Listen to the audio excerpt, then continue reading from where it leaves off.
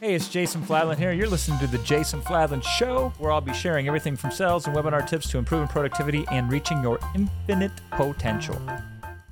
So whenever I do any training, whether it's a sales thing where I'm on a webinar selling you something, or me training you from an educational standpoint, I always use a framework.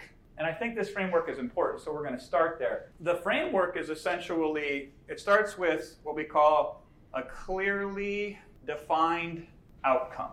This will clear up one of the biggest objections is, where are we at? And where are we going? And how do things relate to each other? And this is super important so your people can not feel confused and they can feel comfortable. So clearly defined outcome. What is my clearly defined outcome for our time together here in these next 2 days? Well, it's very simple. I want you to have an enhanced mode of communication to both empower your audience and make you more money at the same time. I believe my premise is the following, is that we all kind of get offers for the most part, how to create them. We all kind of get some of the other functions in business, such as, yeah, we need proof elements, and yes, we need to have a funnel. I think the weakest point in most people's businesses, yours and your competition, is how you deal with your customers' objections. And so I think it's the hinge that swings open the biggest door to the vault with the most amount of profits behind it. And I think, and this is what I always look for when I look to help customers and clients, is I want you to change the least, learn the least, try the least, and get the biggest impact. That's what I hope. So I hope, like, if you only half-ass this thing, you fall asleep through half of it, and you only go back and implement 1% of it, you'll make 10, 20, 30, 40 times as much as you invested with me. That's how I play the game. And I would love it for you to consider that in your business as well. Let's make it as easy as possible to get the end results. So my clearly defined outcome is that you can pick up even the simplest stuff, and the first time you apply it, you can make a ton of money. You can do it in a way that empowers your customers, and the more you empower them, the more money you make. Positive feedback loop. So that's the clearly defined outcome.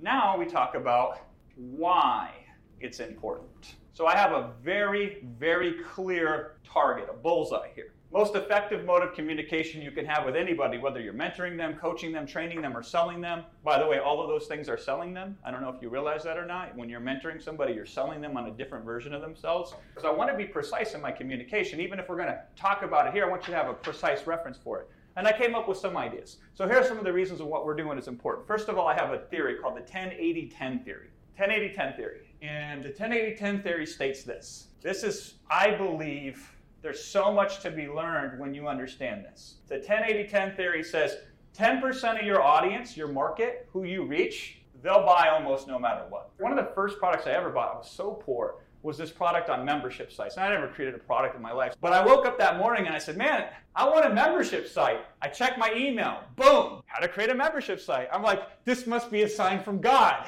Click, buy it, $47 product, never use it, never do anything with it. I just happened to be at the right place at the right time with the right desire. So even a mediocre, and I'm not saying Jason's stuff was mediocre. I'm not saying my stuff for John was mediocre. I'm just saying we had sufficient material so that way somebody who just happened to be in that position could buy. And they do. A lot of businesses, and maybe a large portion of your business now, or at least some of it, you are getting by on that alone. And that can make you $1 million. That can make you $2 or $3 or $4 or $5 million if you have a wide enough reach.